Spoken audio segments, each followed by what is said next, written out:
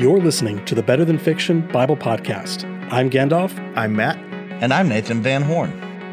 The Bible is the most read book ever, but to some it is merely fiction. Join our conversations as we connect the dots to reveal that the story of the Bible is not only true, it's better than fiction. To learn more about the show or to contact us directly, visit us online at www.betterthanfictionbiblepodcast.com. Welcome back, listener, to episode 67 of the Better Than Fiction Bible Podcast. As always, joining you for these 30 minutes of discussion is me, Gandalf, and as always, Matt and Nathan Van Horn. How you guys doing today? It's a good day. Still recovering from the pre-recording discussions. So true. If you're confused, Amen. You're going to find out. Amen. Well, before we jump into that, we've got some good stuff for you guys today. But before we jump into that, let me remind you, again, as always, to give us 5 stars on Spotify, Google Podcasts, Apple Podcasts, whatever the choice platform you use. We don't judge you, but we do ask you to give us 5 stars. We have not yet recovered, gentlemen, from our 1-star disaster that we had recently. If you recall, about 5-6 episodes ago, some soul out there, bless them, gave us a 1-star review and forever tainted our perfect 5.0 average. Ouch. But with your help, listener, we can retain our rightful place as a 5-star podcast, a perfect 5.0. You can be heir to the 5.0 podcast. There you go. My hope is built on nothing else than... Oh, you're segueing. Yeah, he just segued, Yes, man. He totally got it. I was coming up with something clever, and I missed the segue. So, hey, by the way, you mentioned no judgment on other platforms. Last time, Correct. when you absolutely did give judgment to other platforms, it was Yes. only after we recorded that episode that I found out my mother-in-law listens through one of those third-party platforms. Awkward. that's a little harsh. Yeah. Well, I listened to myself in that recording while I was in the car, and I realized how judgmental I sounded. And I was like, you know what? I'm going to tone back the rhetoric. Yeah, it's almost as not quite as judgmental, but as insecure as we sound when we fret about a 1-star review. You know, just throwing that out there. Matt, don't do this to me. Hey, he's entitled to their opinion. I do have an illustration that I want to talk about as we get into this text, because we are talking about the heir of Abraham today, and we're going to get into this in chapter 15, verses 1 through 6. And what Nathan was alluding to just a moment ago, and what Gandalf has introduced by saying heir, is we have tumbled down the rabbit hole. Like, we thought Melchizedek was an enigmatic figure, and Melchizedek's got nothing on Eliezer, and we're going to look at that today. And at least we see references to Melchizedek later. So some of you may know that who are close to me, if you know me outside this podcast, that one of my pastimes is fishing, and not just any kind of fishing, but crappie fishing. And so there's the enjoyment side of it, and there is also the science side of it. I got something last year that has become a huge benefit and gift to my fishing experience, and also a newfound source of frustration. Is this your cheater pumpkin eater device? Yes. There is this device called LiveScope, and it's made by Garmin. And essentially what LiveScope does is it puts a live sonar image on your graph or your fish finder where you can actually see the fish moving in real time, and you can even see your lure or your bait of whatever kind dangle right in front of the fish. You can see them. You can even set the hook as they bite it. That's how instantaneous the feedback is. However, it is... I've seen this in action, guys, and let me tell you, it's more like Hunt for Red October than it is fishing. It's so true. When Matt's at the helm. That's funny. But it is a newfound frustration. I have this incredible tool now. Because there's not a button to make the fish actually bite, or... Exactly. That's it. Oh, you're kidding. No, it is it is a frustration that I never had before. Used to, when the fish wouldn't bite, I would just tell myself, hey, well, they're just not here today. Now, every day I go, I always see fish on all of my fishing holes that I fish, but they don't always bite. And that's hilarious. I feel like that's how the Bible is sometimes, that you gain tools and you learn more, and then you come to this place and you tumble down the rabbit hole, and then you ask yourself, have I even read the Bible, or have I really even understood it? Because there's just so much out there that we're not going to understand despite all the tools that we have. So that's how I feel about Genesis 15 verses 1 through 2 specifically. In other words, look at 1 through 4. In other words, sometimes you buy the very you buy the very best equipment, utilize the very best tools, only to come back to that opening realization that this is written for us, but not initially to us. Absolutely, and it's just that humbling thing that after years of Christian experience and by God's grace, theological education, you're still in this place of, I'm not sure if I know that much, because there's such a vast amount. And of course that can lead us to worship as well, of just the vastness of who God is and the richness of his word that we're never going to fully unpack it. But this is definitely one I can honestly say I've never thought about this issue before. The Better Than Fiction Bible podcast. Add this to the long and growing list of things like, for instance, Genesis 14. Who knew that was a connection to Kadesh Berea? I mean, I am learning so much, and this is one of those today. So we want to look at Genesis chapter 15, 1 through 6. So, Gandalf, without further ado, why don't you read us the verses? Wait, say it the way you said it before we start recording. Gandalf, because this is not a genealogy, and I read last week. It's your turn. That's right. Gandalf, take it away, and then we'll. All right, let's break into this enigma, and I will read, Nathan. Thank you very much. Right. So this is Genesis 15, 1 through 6, although we're going to be concentrating on 1 through 4. And as always, this is from the English Standard Version. After these things, the word of the Lord came to Abram in a vision. Fear not, Abram, I am your shield. Your reward shall be very great. But Abram said, O Lord God, what will you give me? For I continue childless, and the heir of my house is Eleazar of Damascus. And Abram said, Behold, you have given me no offspring, and a member of my household will be my heir. And behold, the word of the Lord came to him. This man shall not be your heir, your very own son shall be your heir. And he brought him outside and said, Look towards heaven and number the stars, if you are able to number them. Then he said to him, So shall your offspring be. And he believed the Lord, and he counted it to him as righteousness. I love that verse. And we're not going to look at it this week, but I love it. Don't worry, we'll get there. All right. Hey, Nathan, why don't you walk us through what's the very first thing? We talked about this, like after these things. Help us connect the dots.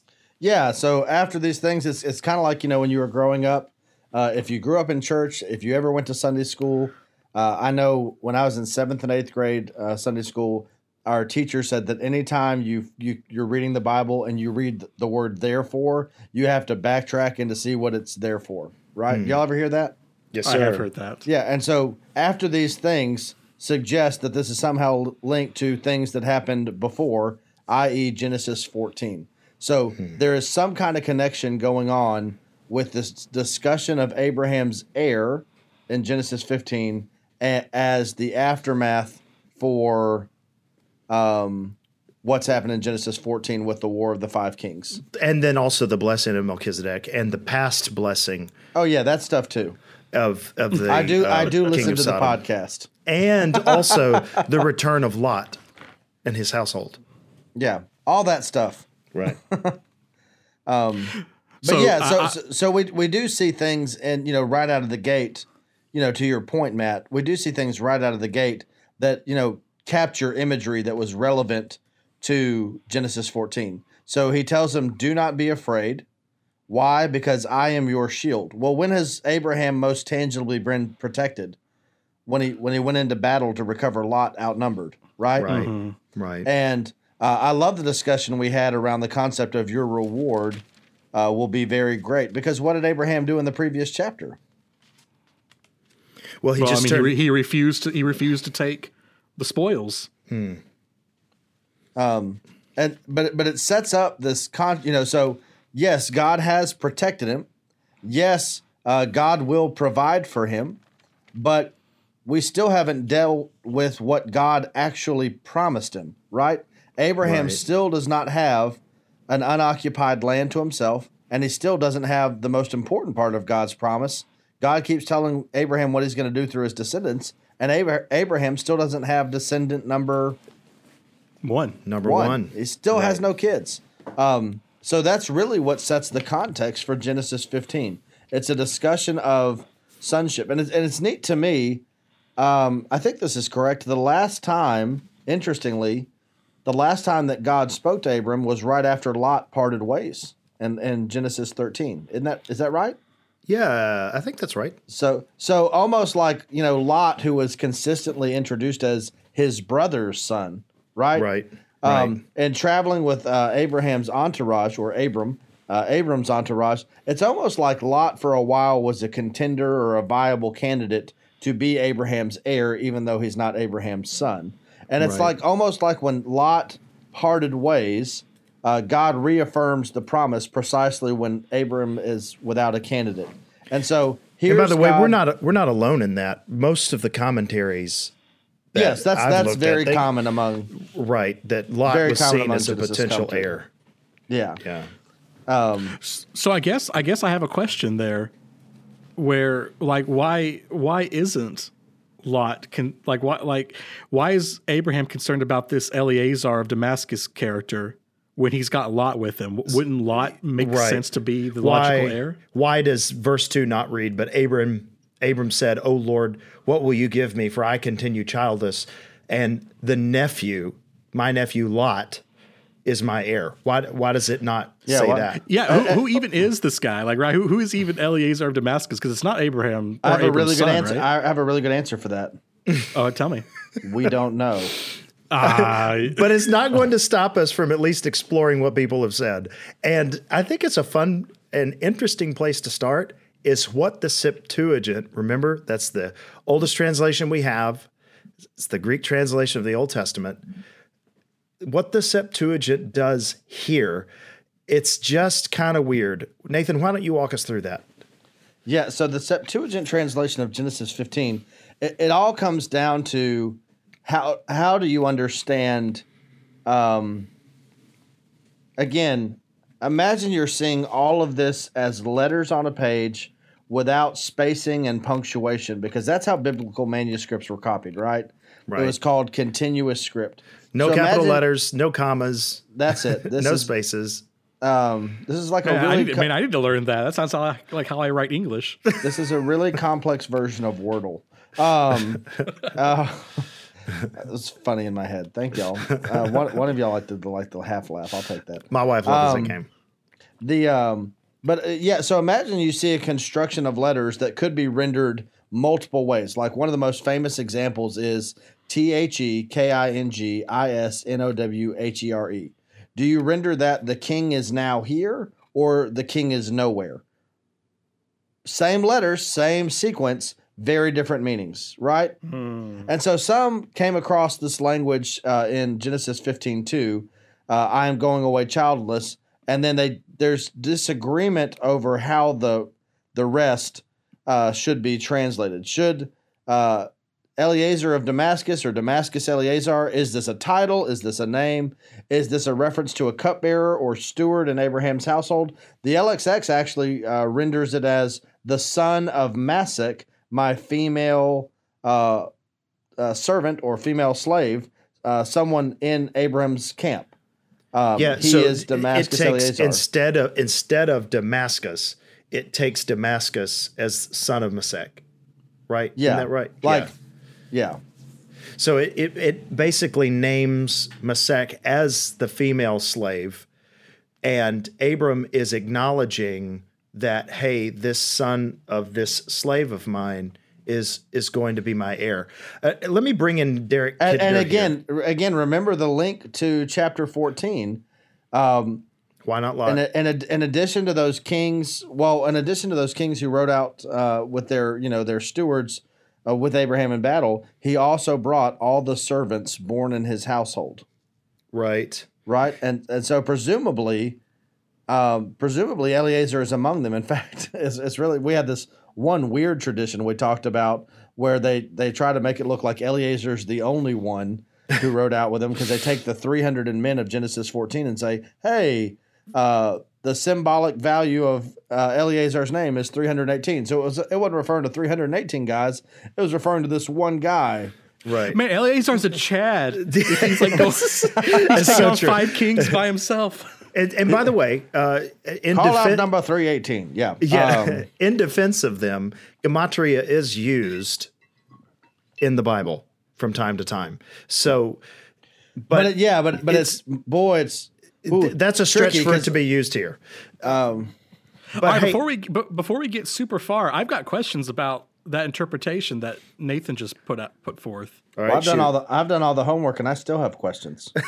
Well, so if we're saying Damascus might actually be, depending on how you interpret it, Damascus is actually saying, okay, Eleazar is the son of a female servant named Mesek. Named Mesek. Why does Abram claim to be childless when he will essentially do the exact same thing later on and have a son through a female servant who will be through? Okay, yeah. So let me bring our audience. Are you asking is Eleazar Ishmael 1.0? Is that what you're asking? Yeah, why does he feel the need for Ishmael when he essentially has that right now under this interpretation? And now, scandalous topics guy. Take it Yeah, okay. So let me take a couple stabs at this. So to bring our audience up to speed, Ishmael is a character that, if you're familiar with the Bible, you know Ishmael. It is the son that Abraham is going to conceive through Sarah's handmaiden, Hagar. Now, we cannot conceive this in our Western minds, but there is, in ancient times, ancient Eastern tradition, that if a woman was childless, she could bear a child through her slave or her servant and claim her or claim the child as her own. And this is what Sarah tries to do. Even though the tradition was there, it still creates problems. Because if you're thinking, man, that's like a really bad idea, I'm sure that'd be dramatic. It was very dramatic. And even though the tradition was there, they still had arguments, she and Hagar, over, hey, whose son is this really? And so it caused a lot of problems. However, what Gandalf is referring to is Genesis 25. So Abraham, after the death of Sarah, we're told that he has another wife, Keturah. And so he has 6 sons from her, one of which is going to play a significant role in Exodus, or at least his descendants. That son is named Midian, and we're going to run into a guy who flees to Midian. His name is Moses, so that's important. But it's interesting there that Abraham blesses Isaac and gives him all of his resources, but he does bless his other sons as well. He gives them gifts, but he leaves his inheritance to Isaac. But it's interesting that all of the sons of his concubines, that apparently there were other sons, the sons of his concubines were considered her sons. In fact, Nathan, do you have that? In Genesis 25? Yeah, 25, where it talks about that, where there's a demarcation between the sons of the concubines and the sons of Abraham. Like Ishmael and Isaac. Oh, yes. And Keturah's sons are all called, Abraham gave all he had to Isaac. By the way, there's a double whammy here, but we'll see that in a second. Abraham gave all he had to Isaac, but to the sons of his concubines, in other words, never called Abraham's sons, to the sons of his concubines, Abraham gave gifts, and while he was still living, he sent them away, guess which direction? From his son Isaac, eastward to the east country. You have the double, eastward to the east country. I love that. So in Genesis 25, Isaac is called a son of Abram. Ishmael is called a son of Abram. The sons of Keturah are called. Yeah, the sons of Keturah are regarded as sons of Abram, but no one else. No one else. So the question is Eliezer, he is seen as an heir, and an heir is a son. How is it that Eliezer is the heir and not Lot? What about Eliezer's position in the household would make him qualify for the inheritance that Lot would not receive, even though he was Abram's nephew? Also, why this one, Eliezer, this servant and not the other? So I want to bring in Derek Kidner here in his commentary. He says, the Hebrew of verse 2 is obscure, going back to verse 2 of chapter 15, the one we're talking about, the whole Damascus or son of a Seth. It makes me feel better when a world-class scholar says that. Exactly. Thank you, Jesus. All right. But 3 explains the point of it. It is well known that among the Hurrians that a childless man might adopt an heir to ensure his proper burial, or a borrower secure a loan by adopting a lender. It could be that Abram, and it actually makes sense that Abram adopted Eliezer as a son, but verse 3 makes it clear that he was not of Abram's own loins. So while verse 2 makes it sound like that if you take the Septuagint rendering that Eliezer is the son of Mesech, verse 3 makes it clear she's his son, but he has no biological connection to Abraham, because it says in verse number 4, God says to him, "This man shall not be your heir, your very own son, which, or literally, out of your own loins, one from out of your own loins will be your heir." So there is no biological connection between Eliezer and Abram, but he is presented here as an adopted son, or it could be that not explicitly, yeah, not explicitly, and it's weird because we don't have we have references like, some see in when Abram sends his servant to find a wife for Isaac. Mm-hmm. You have an unnamed servant who is the head of Abram's household. It's assumed to be Most Eliezer. people assume it's Eliezer, but is never mentioned. Some people see, rather than an adopted son, they see, head of household. So some people see, like an ancient interpreter, Aquila, who had a major translation of the Old Testament, saw mashka instead of Damascus. Mashka in Hebrew is drink, and so very commonly he was understood as Abraham's cupbearer. Man, what's weird to me is that, like, we don't know much about Eliezer, but apparently Abram doesn't think too highly of him, because he's like, man, the heir to my house is Eliezer of Damascus. Like, man, he's the worst. He's awful. That may be reading too much. I don't know. Abram's point is not that he's the worst. Abram's point is that in so many senses, God has done more than he promised. He's been Abraham's shield. He's promising Abraham a reward, and yet Abraham still does not have the most foundational, fundamental thing that God promised him: a child of his own. That's right, because God said, "I'm going to make you a great nation." What does it matter what if it matters if you protect me? What does it matter if you bless me if there's no one from my seed to carry on that blessing? And we know this is what he's talking about, because God's response when we looked in verses 5 and 6 is to say, "Look at the stars; it's going to happen." He's addressing this honestly felt need of Abraham of, if I'm going to receive this, I mean, this is like, it has to be this way. Yeah, and it needs to be said. It may not need to be said, but I'm going to say it anyway. We are very bad, or we do this often, where we read the entirety of the Bible in our time, and then we superimpose an awareness of all the Bible on characters in their time. Mm-hmm. In other words, Abram doesn't have the virgin birth of Jesus to draw on. He doesn't have Hannah's prayer from 1 Samuel 1 to draw on. In his world, when someone was beyond childbearing years, when their wife is barren, that's not an option. It's over. There's no precedent. That's it. Abram's got the promise of God, but his wife Sarai is introduced to us as a barren woman. The best he has at this point is Damascus, right? Lot's apparently not a legitimate option at this point. But Abraham hears the promise of God reiterated, and yet he doesn't see a path for that promise being fulfilled. And yet he believes him. And yet he believes them. And we'll talk more on that in weeks to come. I just think that's pretty cool in light of what you're just talking about, because you're right. We're all spoiled, right? We've all read the ending. We all know. It reminds me. Did y'all ever watch the show MASH?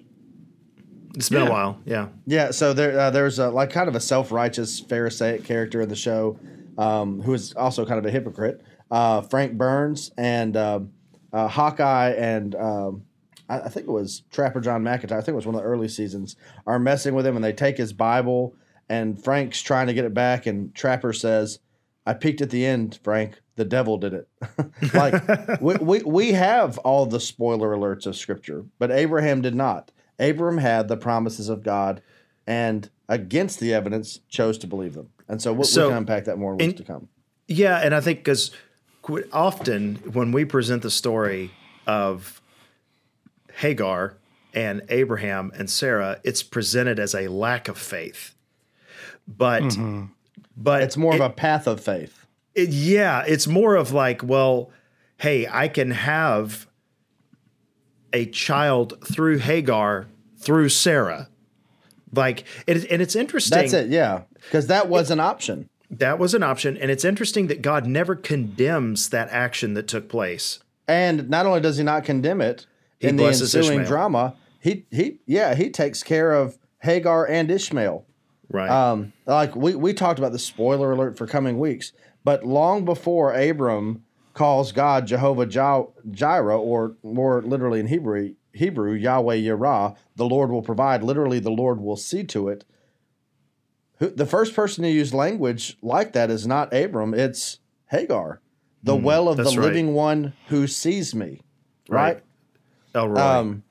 And so, in other words, what's interesting is as this story continues to unfold, very biblically, you see a God who's not as good as you think he is when he makes you a promise. You find a God who ends up being better than that.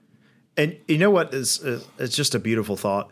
If indeed Eliezer is the servant who goes and looks for the wife of Isaac in Genesis chapter 24, because in Genesis 24, we assume it's Eliezer. He's just called the servant. But if Eliezer, there has to be something in Eliezer's mind. Like, if he's only human, it's kind of like, wow, I have like hit the lottery here. I mean, I'm going to be Abraham's heir because he has adopted me, whether he calls me a son or I'm just an adopted heir or whatever. But I think here's what's beautiful is that all of the inheritance of the father becomes the inheritance of the son of promise. And even if he is an adopted heir, he is still safe and blessed within Abraham's family because the son of promise gets the inheritance. And, it may be a faint point, but looking forward to the New Testament, adoption is going to play a big role, is that we have no direct claim on inheritance. The only way any of us get in is if we're through adoption. We're adopted, and we're not going to come in and become the one and only unique Son of God, but we are called His brothers, and we are given a share of the inheritance. We are co-heirs. All right, so can I, since you gave us that elevated, lovely pastoral thought, can I can't get the Genesis 25 thing out of my head where he sends his other, the sons of his concubines away to the east.